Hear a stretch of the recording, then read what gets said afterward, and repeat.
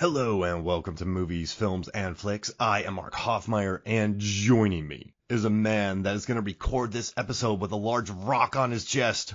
This is Johnny Numb. I'm surprised I can talk this well with a rock on my chest right now, that I'm not wheezing uncomfortably. But hey, maybe I just have some superhuman strength, maybe not human at all, coursing through my veins right now. Whoa, did you go in for a research assignment, and were you one of the only people to live?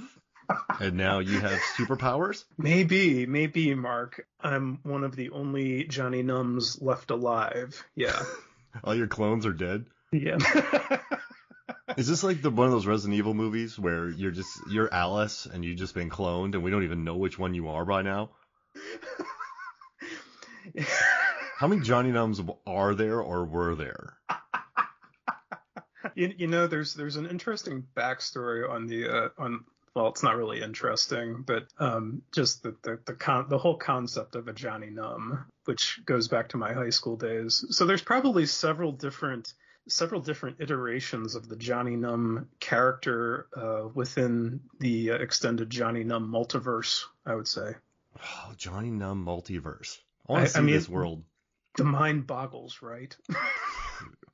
Johnny Numbiverse. No, you know what I love, Johnny Numb? During our Feel Good series, like, we're covering Park Chan-wook's 2009 film Thirst, and I want you to sort of picture something in your head. So I would say it's probably 2010. 2010.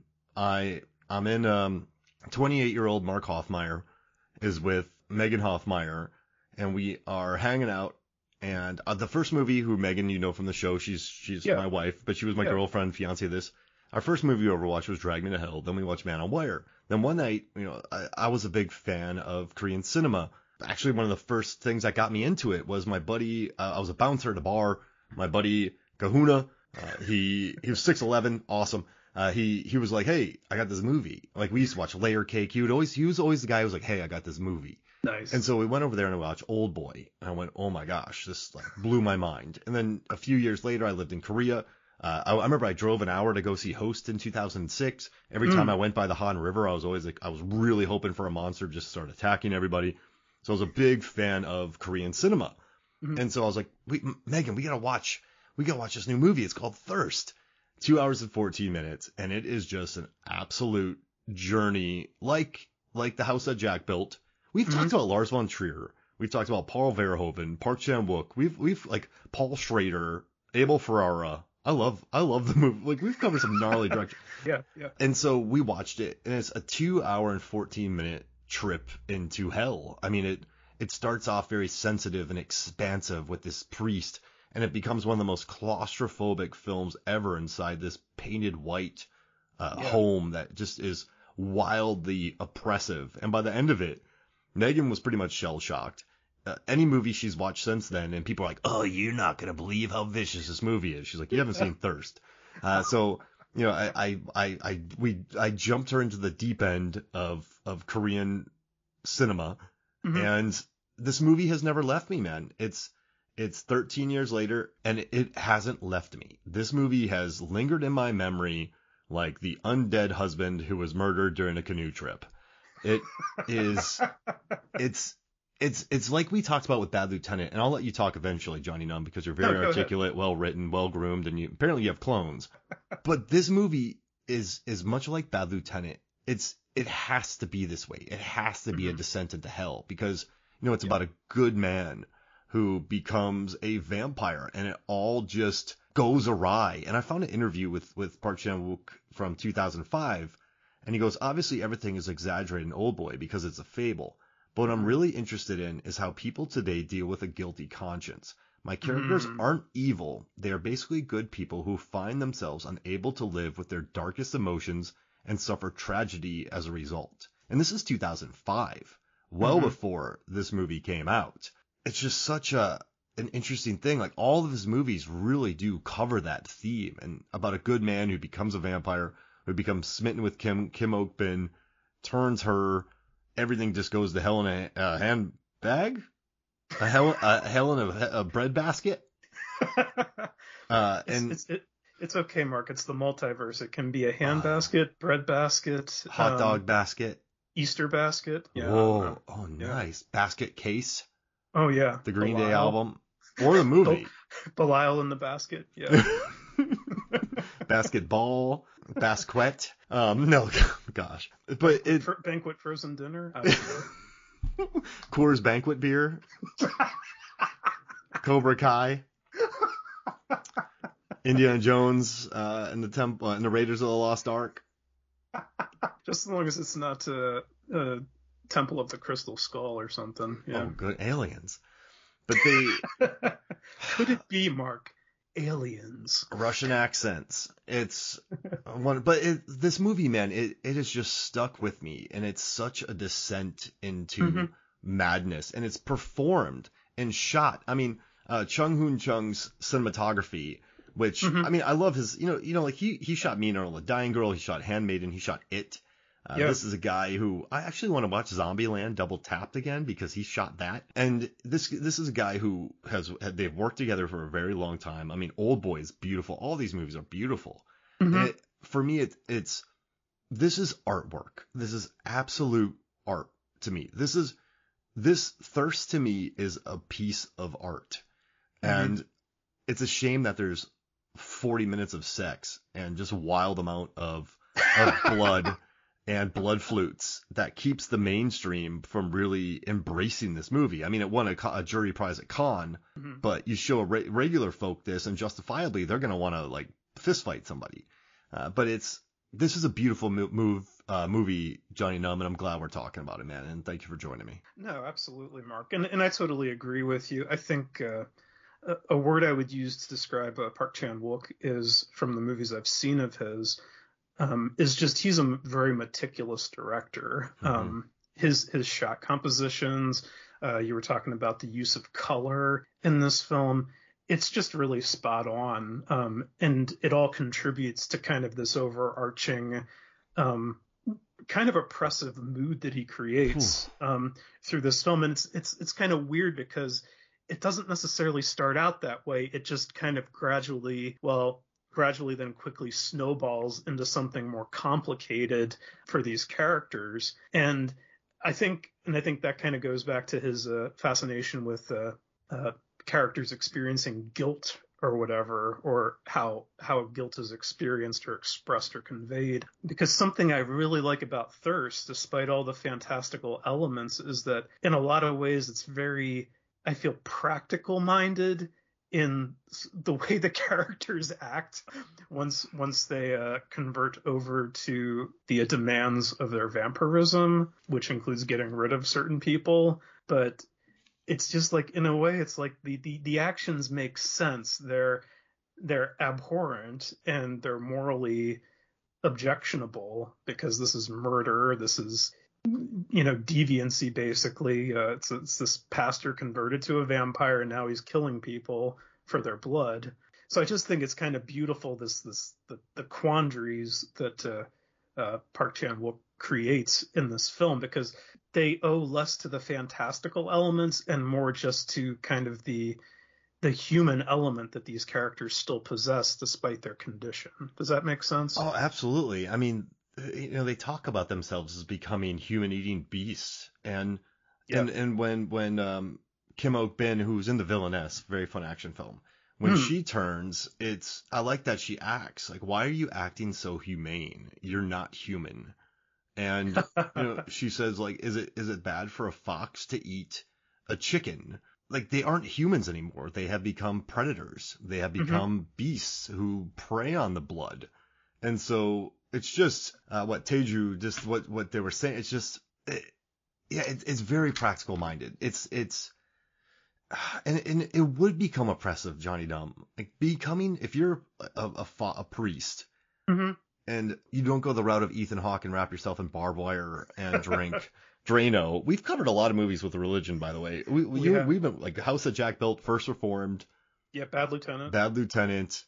Oh, even Only God Forgives. Only the devil all the time. Yeah. Oh my God, Mark, I had no awareness of this being a theme, but now I love it. We're working something out, man, and it makes me happy. We're getting philosophical. We're getting our spirit on. Yeah, the PKs. Yeah. I like the way they handle this because you have one guy who's being practical. You have another woman who has sort of almost been imprisoned her whole life by, her husband, by the mother. She's just kind of an object in the home, just making kind of kimbap. And then she becomes a beast who has great skin and can jump and get hit by cars and throw people into the woods beautifully. Probably the greatest person into the woods throw I've ever seen. And yes. Yeah. And but then you have, Sang Hyun's confident, like he's having a moral quandary in this. And it's just, but then he created this monster. Yes. And so that's why this movie needs to happen the way it does. And even at the end, when they, spoiler, both die, you have this long comedic beat of her trying to hide in the trunk, hide under the car. She punches him in the gut. She tries to take him with her. It's very bleak. It's very dark. It's very comical, but it's also horrifying. And to tell a tale of a good man who becomes a vampire, who turns a woman, who becomes infatuated, I feel like it has to get this treatment. I would not want to watch a watered down version of this movie. No. It would just take out all of the art. And I do think this is an art because I'm not trying to just read from other reviews here, but I found another really cool thing. Sure. A New York Times interview said that it's more accurate to say that his eye for detail and composition is nearly unmatched. And so when he mines visceral horror, a tongue cut with scissors, teeth pulled out with the claw end of a hammer, the images are so spellbinding, they pull you in rather than repel you. And Roger Ebert wrote, Park Chan-wook of South Korea is today's most successful director of horror films, perhaps because there's always more than horror to them. He seems to be probing alarming depths of human nature. Maybe that's why he can simultaneously be celebrated on fanboy horror sites and win the jury prize at this year's Cannes Film Festival. Mark, that's a really interesting observation, I think. You kind of got that dichotomy going on there. Because sorry, go for it. Well, no, because Park Chan-wook is very he is like one of the names that people drop when they're talking about Asian cinema, just period. But he's also he has his feet in both of those worlds, like kind of the people who love horror movies. You can get what you want out of Thirst, I think. And if you're I don't want to say if you're one of those elevated horror people, which are usually within like the major critical circles, or people who aspire to that, it's like you can find something to appreciate there. And I think, that's a really good point. He kind of crosses the aisle, as it were. Maybe we need Park Chan-wook as president. I don't know. Oh yeah, please. And listen, I think this, Handmaiden, Old Boy, and Decision to Leave is probably my second favorite movie of the year, next to probably Barbarian or After Sun. Yeah. And it's crazy. Decision to Leave is a very PG movie. There's no nudity. There's not an insane amount of violence. It's more of like a love story, an old school spy, detective, femme fatale noir. And it's beautiful, beautiful, beautiful, beautiful. But it's, but he said he did it because he's like, I think I kind of want to win awards. So he kind of went, but it's still a sumptuous and beautiful, gorgeous film. But it's, for me, Thirst, man, and this is sound like a bad comparison, but it bums me out that movies like Thirst get, they're on the kind of, yes, it won at Cannes, yes, cinephiles love it, yes, fans of quote unquote elevated horror, and even, like people who just want to watch violence can like it. But then you get movies like, I don't know, Midsommar and Hereditary that are heralded as gems, but I think Thirst is 14 times the movies that those are. And it's unnecessary to make that comparison, but I think he has the capability of dragging you to places where you need to go. I don't think those other movies do that. So I don't know, man. I just wish he had more love. This guy, uh, and I'm so glad we're talking about this. I feel like Mitch Hedberg. He told a joke once where he said that he holds his microphone and he plugs it, so when he lets go, a bunch of jokes fly out at once. So this is me about this movie since 2009. I've just plugged the podcasting microphone, and now I'm letting go, and I'm like saying how much I love this film. And now, obviously, Johnny Numb, since we're covering on the Feel Good series, it's not a movie for everybody. Oh, no. We can't recommend this film to everyone. But I mean, I was watching this, and I get so annoyed sometimes. I'm like watching the cinematography in this movie, and I'm like, how was this? And listen, the world was a different place in 2009 as far as international cinema. Mm-hmm. But how is this not nominated for? Like, how? I know it's so extreme, but geez Louise, this is this is a film. This is a film. Yeah, no, I totally agree with you, Mark. And I think, you're talking, you mentioned Midsommar, Ari Aster or whoever. And I think something about this movie and something that maybe makes it more untouchable or makes it seem more untouchable to people than Midsommar or Hereditary. It's just the fact that maybe if the lead character in this movie hadn't been a priest, if there hadn't been a religious component in this film, it might have gone over more with perhaps mainstream audiences, but then you would have diluted, I think, one of the points, going back to Park Chan-wook talking about exploring guilt in his movies, and he's not using the religion or this priest as like a stunt, kind of like hey, look what I'm doing here. He's actually putting the character, starting with this character and going through this whole rigmarole of transition and discomfort, and him succumbing to the pleasures of the flesh and becoming less and less like his former self in the name of sustaining not only his health through, human victims, but also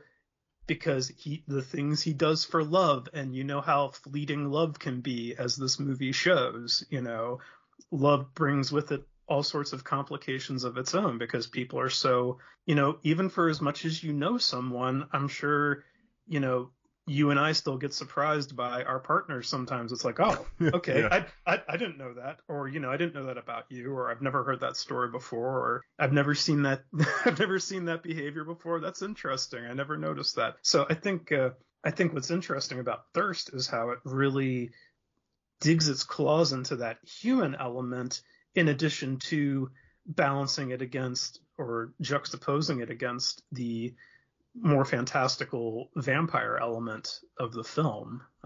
I think I rambled off on a bunch of different things there. I think you're perfect. I think that's absolutely what you said. I mean, he said first and foremost he wanted to make this a love story. Yeah. And so, yes, there are vampires. There is a thirst, but he also said this is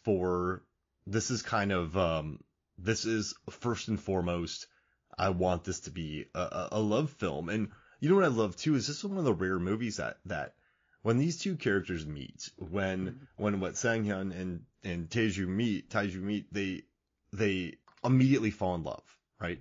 You have this sort of flirtation, but then they get to know each other. Complications. And then toss in being an immortal vampire who becomes wildly powerful and can jump on buildings, and you become an alpha predator after not being an alpha predator. And so right. Like that, that's where the drama becomes, because so many people, I think, fall in love before they get to know each other, and they learn that sort of just lust, and then they kind of learn who each other are, and then there's like, oh crap, because she says to him like, I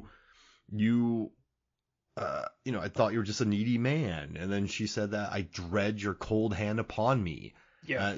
But then she lies to him about killing the husband, even though she's like, you would have done it anyway. And I just want to give some quick props to what Shin Ha-kyun, who he's so good in Sympathy for Mr. Vengeance, by the way. That is a masterpiece, in my opinion. Yeah. In this movie, he's just so farty and gross, and I love him. Nose picking, everything. And he calls her a yeti, which makes me very happy. But she's like, he never hit me, and just she plays him, and then and then he starts hitting her. Like this guy who was once a great man starts hitting her. Yeah. And falling back into old patterns where she's the abused, and then she gets that of power. She's not going to deal with that anymore. She's not going to play by his rules.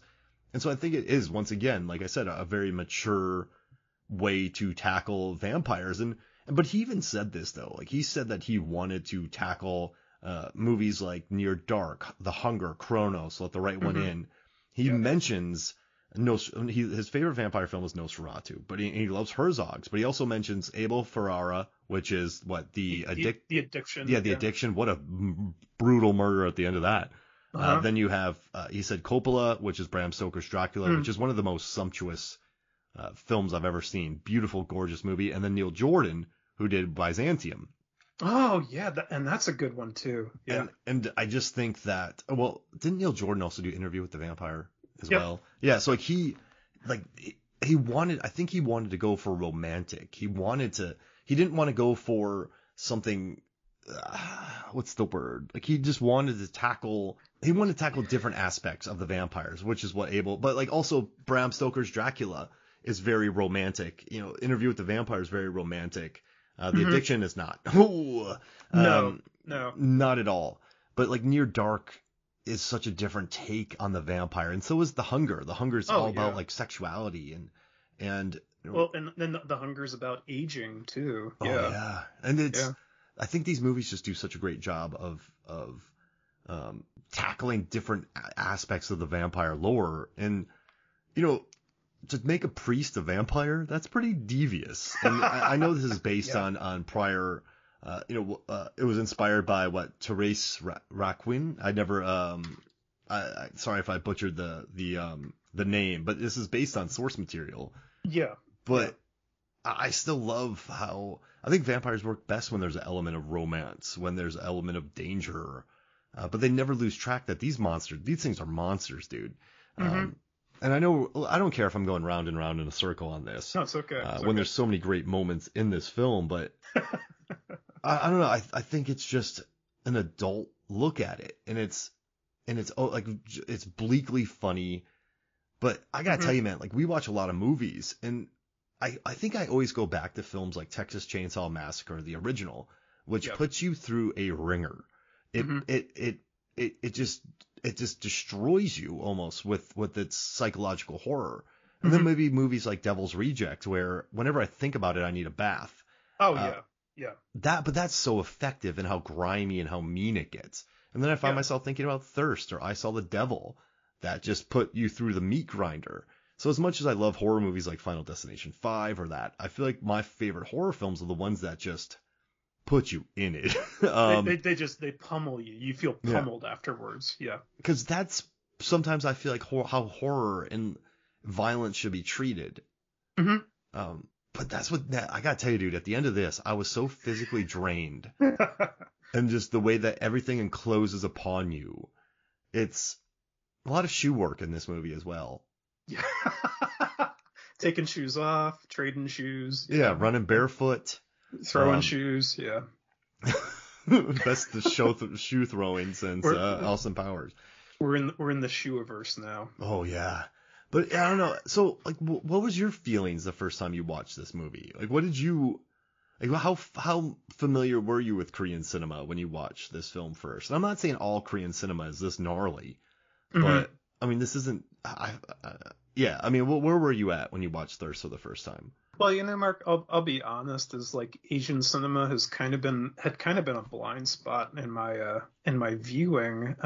So it's only within the past couple of years that my viewing of these movies has ramped up, and I've kind of come to the realization that guys like Park Chan-wook and Joon-ho Bong are just kind of like really bringing it. Yeah, they are. Well, and a lot of people are like, they're doing the South Koreans are doing it better than anything in America right now. And Parasite won the Best Picture a couple of years ago. So I was kind of like, I don't know if I wouldn't say I was like green, but just I had no real awareness of what the movie was really about. Okay, I knew it was about vampires, but I didn't have much. I didn't read a synopsis. I just probably heard people talking about it, so I just kind of went into it cold. And what impressed me about it was how Park Chan-wook he's a great visual storyteller. He's just great at using all the technical elements of cinema to tell a story, and there's just a flow to his visuals and his camera work that kind of like he hooks you really early with a premise, and then he just brings you along for the ride. Sort of like that's sort of how I felt with I Saw the Devil. I've watched that twice, and each time I'm like, this movie does not feel like it's 2.5 hours long. It feels like it's 5 minutes, just because it just goes like that for, from one thing to the next, one complication, one horrible thing to the next in that movie. And this one's kind of the same way. And he kind of plays like he kind of whiplashes us at a couple points tonally, because it's like you get this feeling that it's going to be a romance, maybe like Only Lovers Left Alive, which is definitely more, beautiful. It's another movie I love, but it's actually kind of mellow compared to this one, in terms of the relationship. But this one is just I love how he sort of lulls you with this notion of, hey, he's a vampire. He's going to turn this, this girl that he likes into a vampire. They're going to live happily ever after, just, victimizing random people and drinking their blood, and then I'm like, oh no, that's not what this is. And it's like I said, relationships are complicated. And when you add in that sort of whole immortal life thing, as long as you keep drinking blood, it makes it even more complicated, especially when you have a partner who maybe is a bit of a loose cannon and needs sort of some restraint. But I also kind of like, Mark, that correct me if I'm wrong, there's a moment near the third act, I think, where it's after they've remodeled the apartment and everything and put in that horrendous white walls and fluorescent lighting and everything. And someone comes over, and the priest, I think he's chastising Taejin for, like, she's trying to get at this person and drink her blood. And I think he chastises her, and then she leaves and comes back and sees him drinking this person's blood. I think that's how it went. But it is. Yeah. Yeah, there's like this aspect of hypocrisy in there as well, which can go back to the whole religious impetus as well. It's like, well, how much of a person of God can you be? You're human, you're flawed. Is it more like you can only do the best you possibly can, and then when something like this happens, all bets are off? It's like, okay, well, I'm more human than human now, so what do I have to lose? I'm just gonna do what brings me pleasure, because you see in the early scenes him sort of lashing himself for thinking impure thoughts before he fully transforms into a vampire. He does some solid whacking. Yeah, there's definitely, it's not the flagellation, self-flagellation. Yeah, the self-flagellation. So, I kind of like that. I kind of like that not so much time, but enough time is spent with him, sort of trying to get his head around the whole this whole extraordinary situation, which he starts off with the purest of intentions. It's like he wants to do good in the world. He wants to help people. And another thing, Mark, I love is how the blind elder priest, who's his mentor, he wants this guy to change him into a vampire. So. Oh man, yeah. And he's like, I want to see. And then he calls him a hypocrite. He's like, you won't give me any of your blood. I'll give you mine. Yeah, exactly. And just, I do like those initial things where he kind of discovers his power, when he can punch light posts and they can fall, and just all the people he's surrounded with. And, when he is drinking that blood, that's Evelyn. He actually lets her live because, he's an interesting character too, where Johnny Numb, let's say you're Bill Paxton from Near Dark. Okay. All right. Amazing character. I forget his name in that movie, but Bill Paxton. Licking good. Yeah, he's just so good. You meet another vampire who just occasionally murders people. You actually flipped a woman to become a vampire. But then here you are sort of playing holier than thou to a certain extent. Mm-hmm. There's going to be some hypocrisy involved there, where it's like you've Yeah. done horrible things. But I think what sets Park Chan-wook's films apart is that his characters at least try to do good things.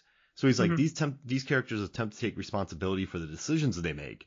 Things may not turn out well for them, but because they're at least trying to account for the consequences of their actions, they are able to achieve some sort of integrity after all. Mm-hmm. So like they're trying, but they're not doing great. And I love that about them. Whereas like they're trying, but they keep failing. But Mm-hmm. I guess that's better than just embracing the dark side and becoming Bill Paxton from Near Dark. Oh yeah, just just a total killer. Yeah. And as much as I love him in the movie, that's not where the drama comes from.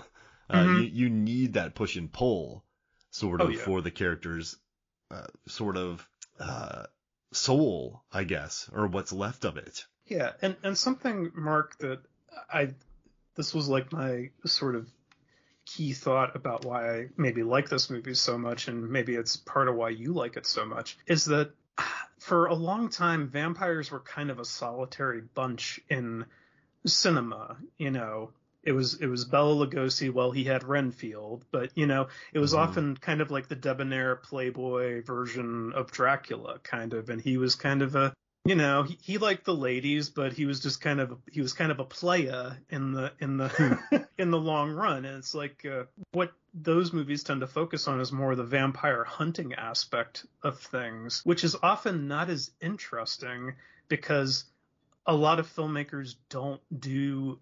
I'm not saying all filmmakers, because you know, I think a good example is Daybreakers. I think that's a great vampire movie that actually does a lot of interesting things with the mythos. But a lot of the times you're just like having people go through okay, you need wooden stakes. Okay, you need garlic. You need a crucifix. You need holy water. And that stuff just ain't interesting unless you find some interesting way to visually or attitudinally, you know, sort of flip the script on it. And that's why I think when you focus on the vampires themselves and their conflicts and their just plain old relationships, like in this movie, that's more massively interesting to me, because you get that, okay, they're vampires, but they're still human. They got those pesky human emotions that they that they got to wade through. Vampirism may solve the human mortality issue as long as you're careful, but you still got to contend with those human emotions. And when you drag more characters into your web, the more complicated it's going to get. And it's going to, it could wind up just being like a headache, you know, where you wonder why you're not in marriage counseling or something like that, because it's, you got problems that need to be worked out, you know? Oh yeah. And I think this is what I think you're right. And just exploring this character. I mean, and a lot of props has to go to what Song Kang-ho for playing this really likable priest who to deal with his depressants is supposed to get lots of sun. And he tells people he doesn't tell people to get lots of sun, which makes me so happy. Right. But he volunteers his body, and then he becomes a vampire against his will. But then, you know, this new power brings forth different things for him, and it's just this slow descent. I like that it's a slow descent too, Johnny Numb, where it's not, you know, sometimes in movies I think people turn too quick, and so it's just neat watching this slow, like, you know, it's kind of like, this movie's interesting because like the movie Annihilation, Alex Garland said that yes, I guess, I don't know, when you boil lobster, you can start with it slightly like room temp water, then a little hotter, and then they don't really realize they're being boiled towards the end. This movie does that, but then it cranks it all the way up and just burns the hell out of you. By the end. Yeah, it's kind of interesting. Like, it slowly gets you there, but then it goes Vin Diesel from Fast and Furious and just floors it, and it hits the nos. That's what I see happening, man. Like, that's people will die. Like, it's, you know, when you become a vampire who feasts on blood, it's going to be very hard to be good. It's like, as much as you try, I feel like that's going to lead to just more and more worse things. Yeah. And this explores that, and I dig it. I know, whatever. I don't care. Well, I love it. You know something, Mark? I kind of like how it's Park Chan-wook is really good. Like even in the other movies I've seen of his, he's really great at introducing all the characters you're going to follow in a pretty expedient manner, and you immediately get their personalities and you know who they are. And basically, this whole film centers around the people who play mahjong at Taijin's house. And it's like, because like I told you, it had been a while since I'd watched this movie, so I was like, how does this pan out for these characters? Because I was like pretty sure everybody got killed or something, by the time all was said and done, but I wasn't sure how it all fell into place. And I was just kind of fascinated by how it's kind of like each person around the mahjong table gets slightly wise to what's happening, and they have to go kind of, Mm-hmm. or they have to be kind of put in a paralytic state. So I mean, there's the fantastic scene with what's the woman's name? I'm looking for it. Evelyn? Miss Evelyn. Or are you talking about the wife or the mom? I'm talking about the mom. The mom who's like, she's kind of the matriarch of the house. Oh, who becomes Miss Ra, is you're saying? Miss Ra, yeah. There's that great scene where she's kept alive in that house. Oh gosh. And they're playing mahjong. It is a brilliant. Okay, this doesn't have anything to do with anything, but the scene is just so damn brilliant because she can't speak. She can only blink and tap her finger. So the characters start asking her these yes or no questions, or asking her to explain, like, if this is what it is, like tap your finger twice or something like that. And it's like goes on for minutes. And it's Taijin and the priest are getting like kind of antsy. It's like, uh-oh. We didn't count on this, so now what are we gonna do? Okay, let's wait and see what happens. But the scene goes on for like this. It's like this minute-long question and response thing where Mrs. Ra is just like blinking or tapping her finger. It is just genius, and it's so suspenseful at the same time, just through that minimalist of means, I think. Yeah. And the noose is so slowly tightened around them. Where first they're kind of blowing her off, like, oh, she doesn't mean anything. But then the people keep going. Yeah. And then it just gets to the point where it's, all right, we're done. Fair enough. It's oh man, what a scene. Yeah, it's brutal. But like that's the perfection of this director. I just think you've been driven into the grossest, most claustrophobic area, and then he tightens the noose, and they even build to that when she's like, did you move your finger earlier? Mm-hmm. They just go to that scene. I love when she picks her up. They're like, oh, she's gotten really strong.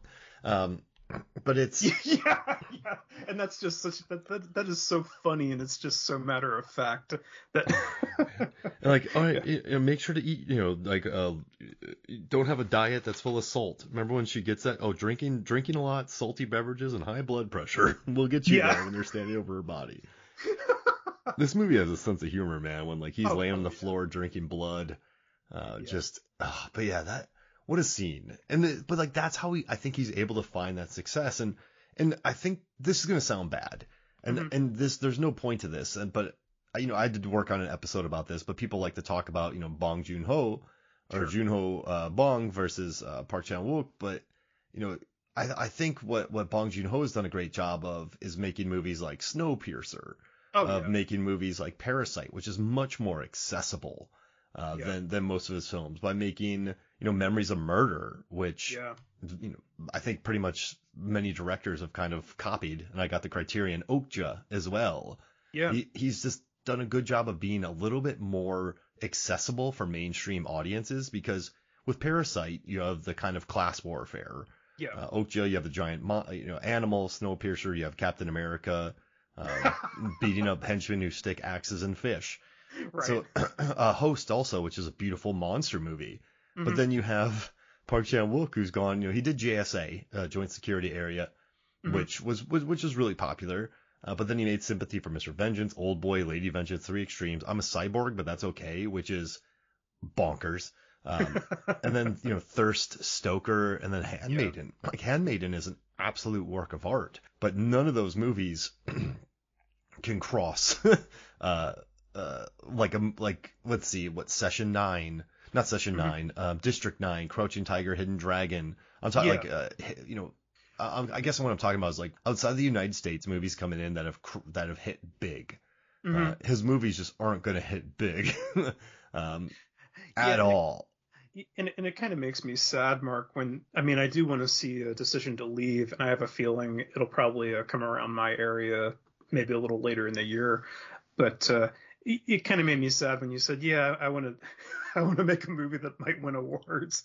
I was like, it's a shame, I think, that that accessibility is so often correlated to merit. And I think that's why I kind of stopped watching the Oscars years ago, because I just it's great that Willem Dafoe got nominated for The Lighthouse or something like that, but he's not going to win it because The Lighthouse it's a farting, disturbing movie about two guys going crazy at a lighthouse, drinking turpentine and farting. Yeah, I know. It's just one of our weekends. Yeah. Scotch eggs at the lighthouse. Yeah.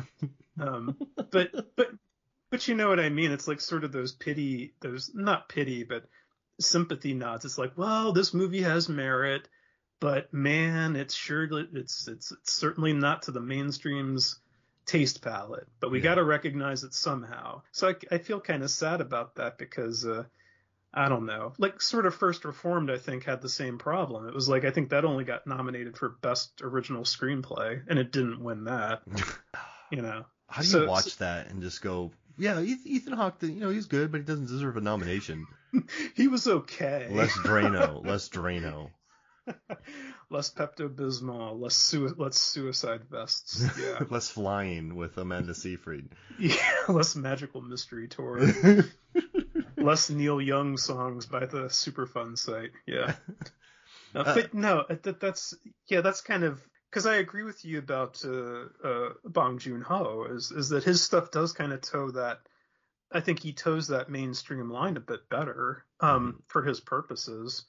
To sort of get that maybe more wider mainstream acceptance / recognition. I'm not saying his movies aren't tough in their own way. Snowpiercer. And funny. Oh yeah, and I mean Snowpiercer. I saw that in the theater, and I knew nothing about that going into. I took my parents to go see that movie, and it just totally felt like I'd been punched in the gut by the end of it. Yeah. It goes off the rails. LOL. Literally, yeah. And for a second, I thought it wasn't going to give us sort of that little bit of uplift at the end. I thought it was like, okay, the train's crashed. Spoiler alert. And that's the end of the movie. Humanity is doomed. Yeah. So. Yeah. Listen, he goes there. I mean, the host. I mean, with the family breakdown where they're all crying on the ground with the overhead shot. When you have Memories of Murder, the way it takes its time, and even Parasite, the way it goes so bloody. So I guess I'm not knocking on him.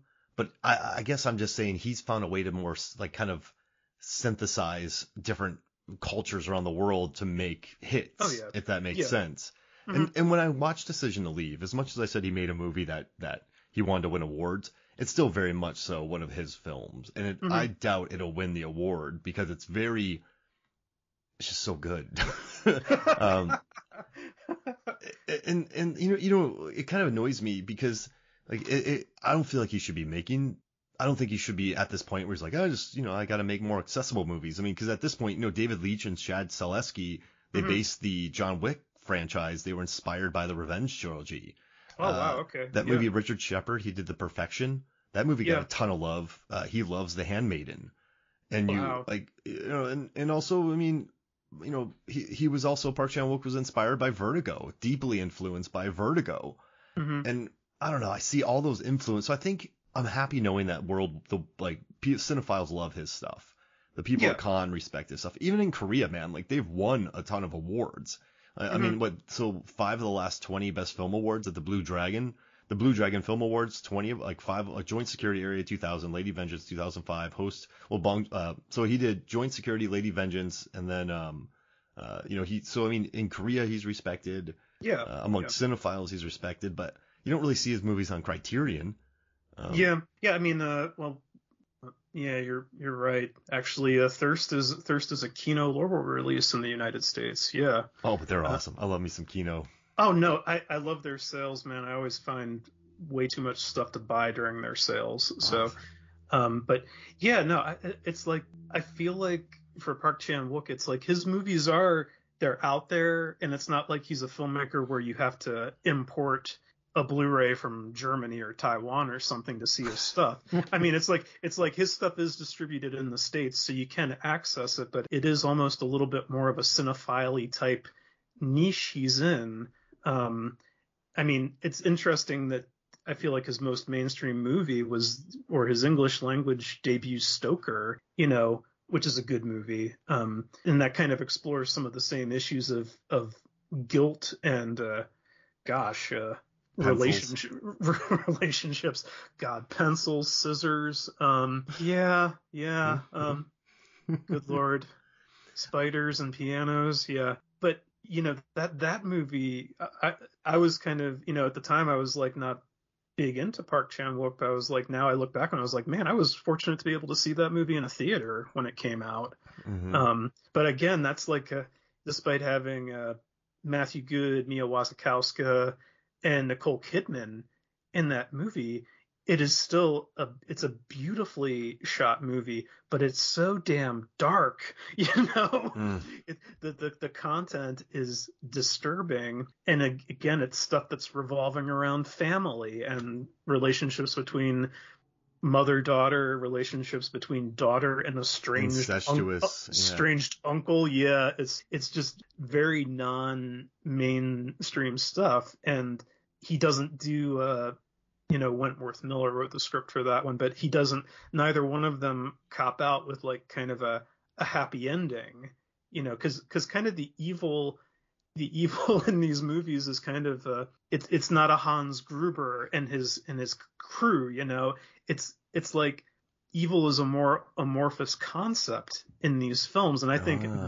maybe that's why it's a little more difficult for people to get on board with it, because you can't pin it down to one character. You can't like project your hate as a viewer onto one character per se, because they're more complicated than that. You may not always like these characters, but they do have these moments of humanity that make them relatable. And and that's what makes it complex. And I don't want to make a gross generalization about movie viewers or people that go to the movies, but it's just like a lot of people don't want to be have their brains kind of tested or challenged like that, or their morals for that matter. I was thinking about this, and let's just go to 1967 when in the heat of the night, Bonnie and Clyde. Movie. Yeah. You have The Graduate, you have that just explosion, then you move to Easy Rider, in the later years, and the John Voight Dustin Hoffman movie. I'm pulling a blank. Midnight Cowboy. Yeah. And then you go through the 1970s with Zoetrope and De Palma and just Godfather, and I think Americans really started to embrace Italian neorealism. They started embracing the French New Wave. Times were changing. The Hays Code was dying. They were allowing farts in cinema now. They really went for Raging Bull. They went for Taxi Driver. But what I find is interesting, like after 1967 through the 1970s, when cinema was much more, even look at Texas Chainsaw Massacre. It was very real. It was very angry, gritty. Yeah. But then you get the 1980s, which was a lot of, Star Wars also helped with this, but you have a lot of fantasy, sci-fi, Flash Gordon, John Hughes. And then the 1990s, which went to, Jurassic Park, and then Tarantino ripoffs, and then Matrix changed the game, and then superhero movies were introduced. Yeah. And sometimes I wonder if, I'm not bagging on Americans, but I think sometimes if they just kind of were like, listen, after that decade of realism, they kind of just went like, let's go to Amblin. Let's like shift a little bit. Let's escape. Yeah. And also like, listen, many horrifying things happen in the United States, but when you look at Italy post-war, how much it was just ravaged, right? How much France was ravaged, how much Japan, the Korean War, I mean, these are countries that have seen massive, gigantic battles on their soil. I think sometimes that's why maybe these audiences embrace more of the realist approach, because I don't know. I think America just grew so fast, and like it's just so like go go go go go. There's just such a different vibe, and listen, we had the Civil War in the 1800s, but I'm talking more like modern times. And so that's why I wonder if, like, you know, audiences in America just don't want to have that. Like, we just haven't, you know, either they don't want to wallow in it, don't want to think about it. It's just something that I've been processing lately because, you know, the late 60s and 70s, America had a lot of that. And, you know, even though Tarantino says, I kind of disagree with Tarantino when he says, like, we're living in a bad age for movies, because I think it's very generalized, and I'm very heavily pulling out of context, but are we getting Raging Bulls? No. But we also in a time when there's more female voices, there's more diverse voices. There are many good movies being released, but the reason why movies in the cinema are the way they are because we have to keep cinemas alive. Right. I think, you know, why, you know, people started doing huge musicals in the 50s to combat television. And, you know, when I mean, cinema's been supposedly dying for years, and they keep having to pull stuff out of their hats to keep audiences coming. Decades, And so, I don't know. I think he's a little bit wrong on that, but I do think that, you know, you watch movies that get delivered over here, and they're much more grounded, they're much more real, they're much more temperate. And I think his movies are slightly cold in their approach sometimes. And so, you know, I'm not bagging on American audiences. We're a completely different culture and we've experienced so many completely different things. But it's, I just think his movies, you know, you look at Venice, right? He's won Venice Film Festival awards. He's won Cannes Film Festival awards. He's won, you know, Korean Film Festival awards, Montreal. He's been Jerusalem Film Festival. This is a guy who, you know, around the world has won Faroe Island. That's interesting. But I think around the world, he's like, you know, Caesar Awards, he's won in France, Cannes. So I think around the world he's appreciated because they're just Berlin. Their style of cinema is so much different here. But like Thirst is just not going to translate well to the States. And it won't, right? Like, I guess that's unrealistic to even think that it would. Well, maybe, Mark, I'm trying to get the timeline in my head, just off the top of my head, but Thirst was 2009, and I believe probably America was in the midst of Twilight mania at that time. Mania. So that was kind of America's answer to the vampire blockbuster at the time. And maybe if you put those two side by side, there's like no comparison. They're just totally different, you know, takes on the mythology. And, you know, I don't have enough of a horse in the Twilight race to really make a judgment on it, but it's, you know, often it's like, well, this was a successful book. Let's option it. Let's get as many adaptations as we can so it makes as much money as possible. Like you said, get the butts in seats, you know, because this is the movie that'll save theaters. It'll keep the lights on. Unfortunately, Thirst is like it's an extremely well done, it's an extremely beautiful movie. You know, you'd be lucky to see, you know, you're lucky to see movies that are so well shot and well performed and just come together so well narratively. And I think in that way, it's not a boring sort of stuffy art house sit in that way. It's not full of itself like some art house films are. I just think it's kind of, you know, that's not how it's just not how people, you know, unless you're weird people like you and I choose to sort of I'm going to unwind with this bit of bleak vampire escapism from South Korea, you know. It's not light viewing. It's beautiful. It's beautiful filmmaking, but it's not light viewing. And it's not overly pretentious. Oh no, not at all. It's just a great film. There's no like really. I think this movie is like it's like a 4 out of 5 for me, 4 out of 5 star film. And you know, I'm very kind of attuned to when a movie is being pretentious. Billy Crash gives me crap for using that word sometimes to describe a movie, but I can kind of tell when a filmmaker is kind of trying to reach for something and he's not grasping it, and it's painful when that happens, whether it's a concept or they're trying to convey some sort of twist or whatever, and it comes off badly or it comes off sort of Inorganic. That's when I think a film is pretentious, is when it's inorganic. That's a good way of putting it. Like when it feels unnatural to what the story is trying to be. And yeah, I've fallen victim to a lot of movies that start out pretty great with their concepts and then totally botch the landing, and those are some of the worst movies I've seen because they let you down so badly. But this movie, he's a confident filmmaker. Just he knows what he's doing, and like I keep going back to just how beautiful it is, despite the fact that there's sometimes ugliness getting sort of ripped or splattered across the screen. It's still, you can't take your eyes off of it. He kind of makes you wallow sometimes with these characters. It's like, but you're still attached to them. You relate to them. And that's, why, Mark, going back to the ending, which you alluded to, that's an ending. It seems like it goes on for so long once it's revealed where they are.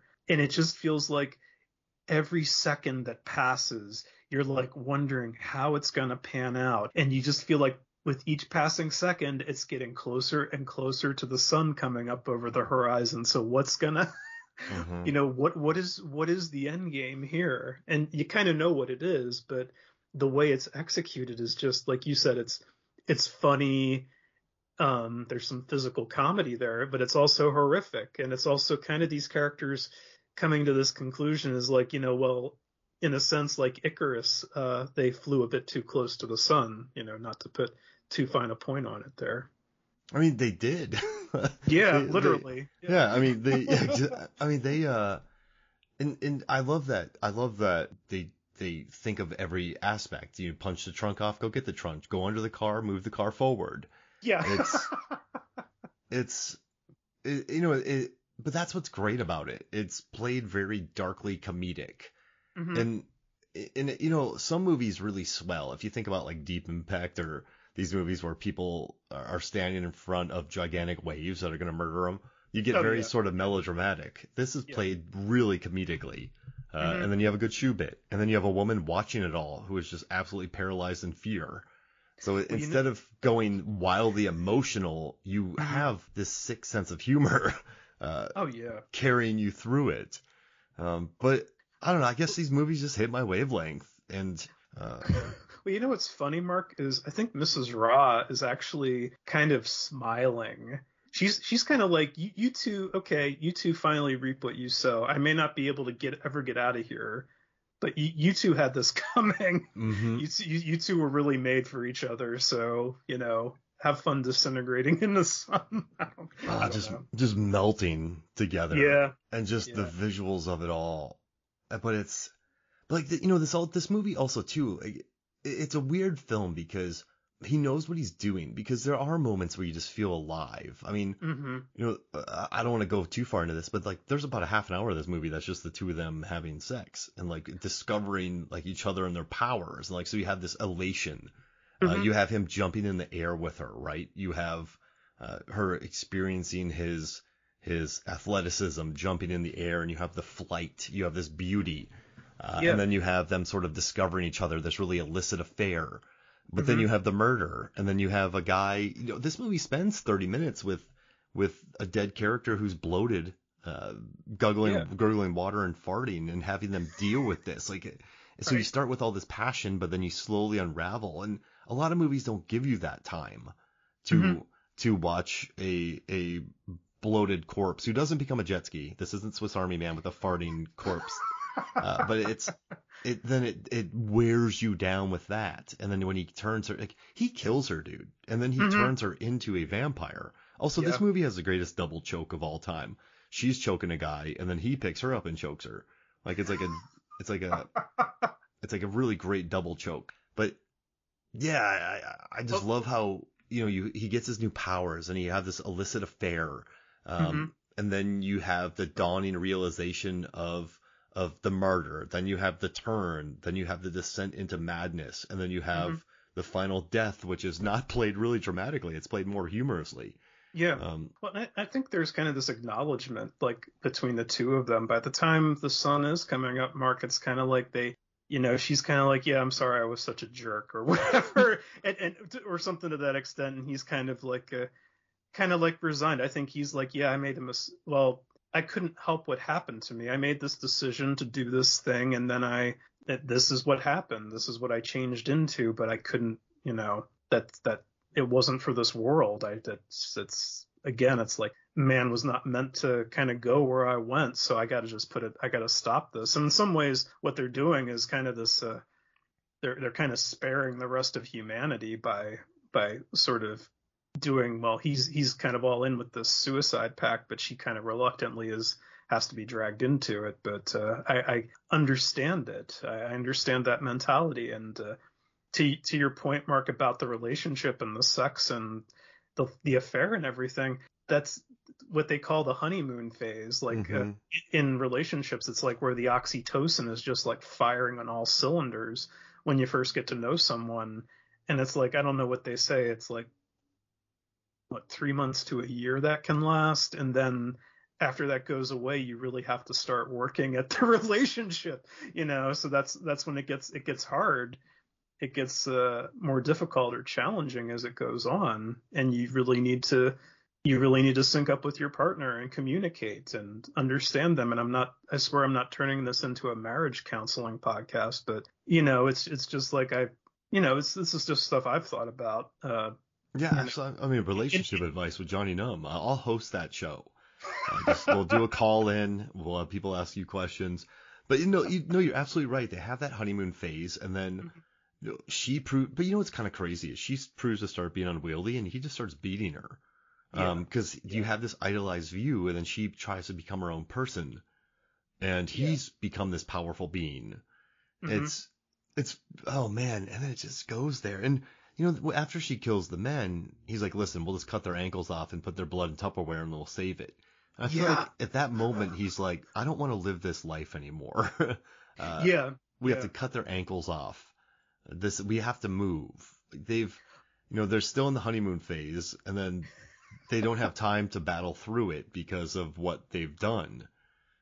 But everything is moving so fast, and you got to make these quick decisions that don't always pan out in the long term. Yeah. Oh man, what a movie. It's what a good movie. One. There's so many bits we haven't talked about. Like, I love the tiny mirror. I love, made me want to go eat kimbap. I used to eat a ton of that. It's just. It makes me curious. I've never played Mahjong, but it makes me curious to play Mahjong. Maybe there's a Mahjong app on my phone. Yeah, add me. We'll play. And, okay, we'll figure out Mahjong. We'll sip on red liquid, Big Red, or something. I don't know what they are. Red Dog Ale, and play some of that. But listen, we don't have much time left. Sure. But this movie still, it just goes there. And for me, I love that it goes there, and it finds an art in going there, and it's never overly. This is like. This movie's not destined for the mainstream, and I'm pretty sure that Park Chan-wook can say that himself. But I'm just so glad that he made this movie. It's interesting watching these haunted souls. It's interesting just watching them. Like, I don't know. It's just, and you get power. I don't know. I don't know. I wish I had more articulate things to say, Johnny Numb. No, it's okay, Mark. I think it goes back to us liking these. We like them and we don't like them. These characters, and that it's because we like them and don't like them, and sometimes can relate to them, that keeps us in the story, and it keeps us watching even when things get ugly, whether it's emotionally or just in terms of the carnage on display. It's just. A lot of times my co-host Billy Crash says, good characters are gonna really make, good characters and good story make the movie, and I think that's really the case with this. The characters are complex, they're layered, and I love I'll just say it. I love moral ambiguity or films that don't speed feed me. Spoon. It's Fast and Furious. They're speed feeding me. No, just movies that don't spoon feed you their morality and kind of hit you over the head with it. It's kind of like, you kind of to be annoyed by and angry with, but also be able to relate to these characters is a very human reaction, I think. And I think the film really hits the humanity behind the fantastic elements. Yeah. I love it. And what I love about our feel good series is that these movies, I think everyone we've tackled has really tackled interesting aspects of violence, of moral ambiguity, of, Elle not doing what you think people should do, of Green Room, the violence. And at the end of the day, when Anton Yelchin sees Patrick Stewart, he's like, you're a lot scarier at night, talking about leaders of people. And, like House That Jack Built in his trip through hell, First Reformed, of a pastor losing his mind. Of a bad lieutenant losing his mind. The Devil All the Time, the battle of this kid's soul as he moves on. But I think battle to not become your parents or father. Yeah. And like, I feel like the movies we've talked about, I just think the violence has been ugly and like hurt, and it's just good characters. And I don't know, I've really enjoyed. And Only God Forgives, like that movie, man. He like wants to fight a god. And it's just so ugly. Like they don't pull their punches, and I've really enjoyed this series we've done. So thank you. And it's gonna keep going on. That's right. As long as I have breath in my body, Mark, we shall be doing the Feel Good series. I love it. All right, so we'll plan on what to do next. And hey, where can people find you until the next episode? Okay, you can find me over at crashpalaceproductions.com, where I post movie reviews, horror movie reviews. And I also co-host The Last Knock with Billy Crash. We've been sort of on hiatus, but we do have a new episode dropping this coming Sunday, this will probably be posted after that, but I believe it's the 3rd or 4th or 2nd of December. I can't remember which. Yeah, and you can find me on Twitter and Letterboxd at Johnny Numb. There are no H's in those Johnnies. Come on over and talk film, talk self-deprecation, talk immortality, talk what you would do if if you got turned into a vampire. A farting vampire.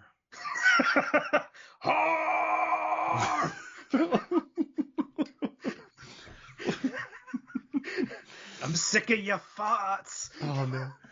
Between Swiss Army Man, Lighthouse, like I was looking back, like Y Tu Mama Tambien, The Master, like there's like I think farts in really good prestige movies need to come back. Oh yeah, no question. Like let's claim the farts for prestige cinema. Mark, I know you have a tournament currently up on Movies, Films, and Flicks, which I'm going to contribute to, but I think we need to do fart squads at some point. Okay, yeah, let's do it.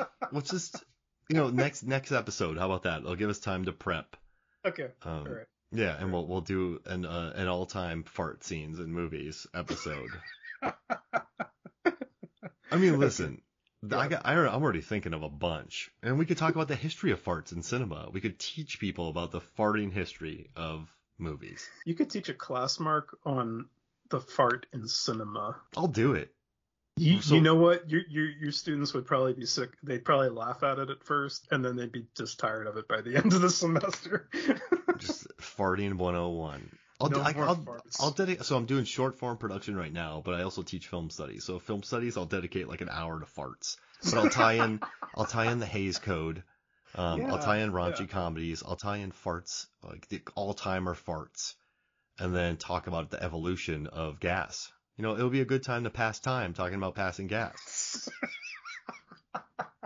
I love it. Right. I love it, man. Well, as always, man, thank you so much for joining me. This was a pleasure. Thank you for having me, Mark. I appreciate it. All right, so from me, Mark Hoffmeyer, for Johnny Numb, this is Movies, Films, and Flicks. We'll see you next week.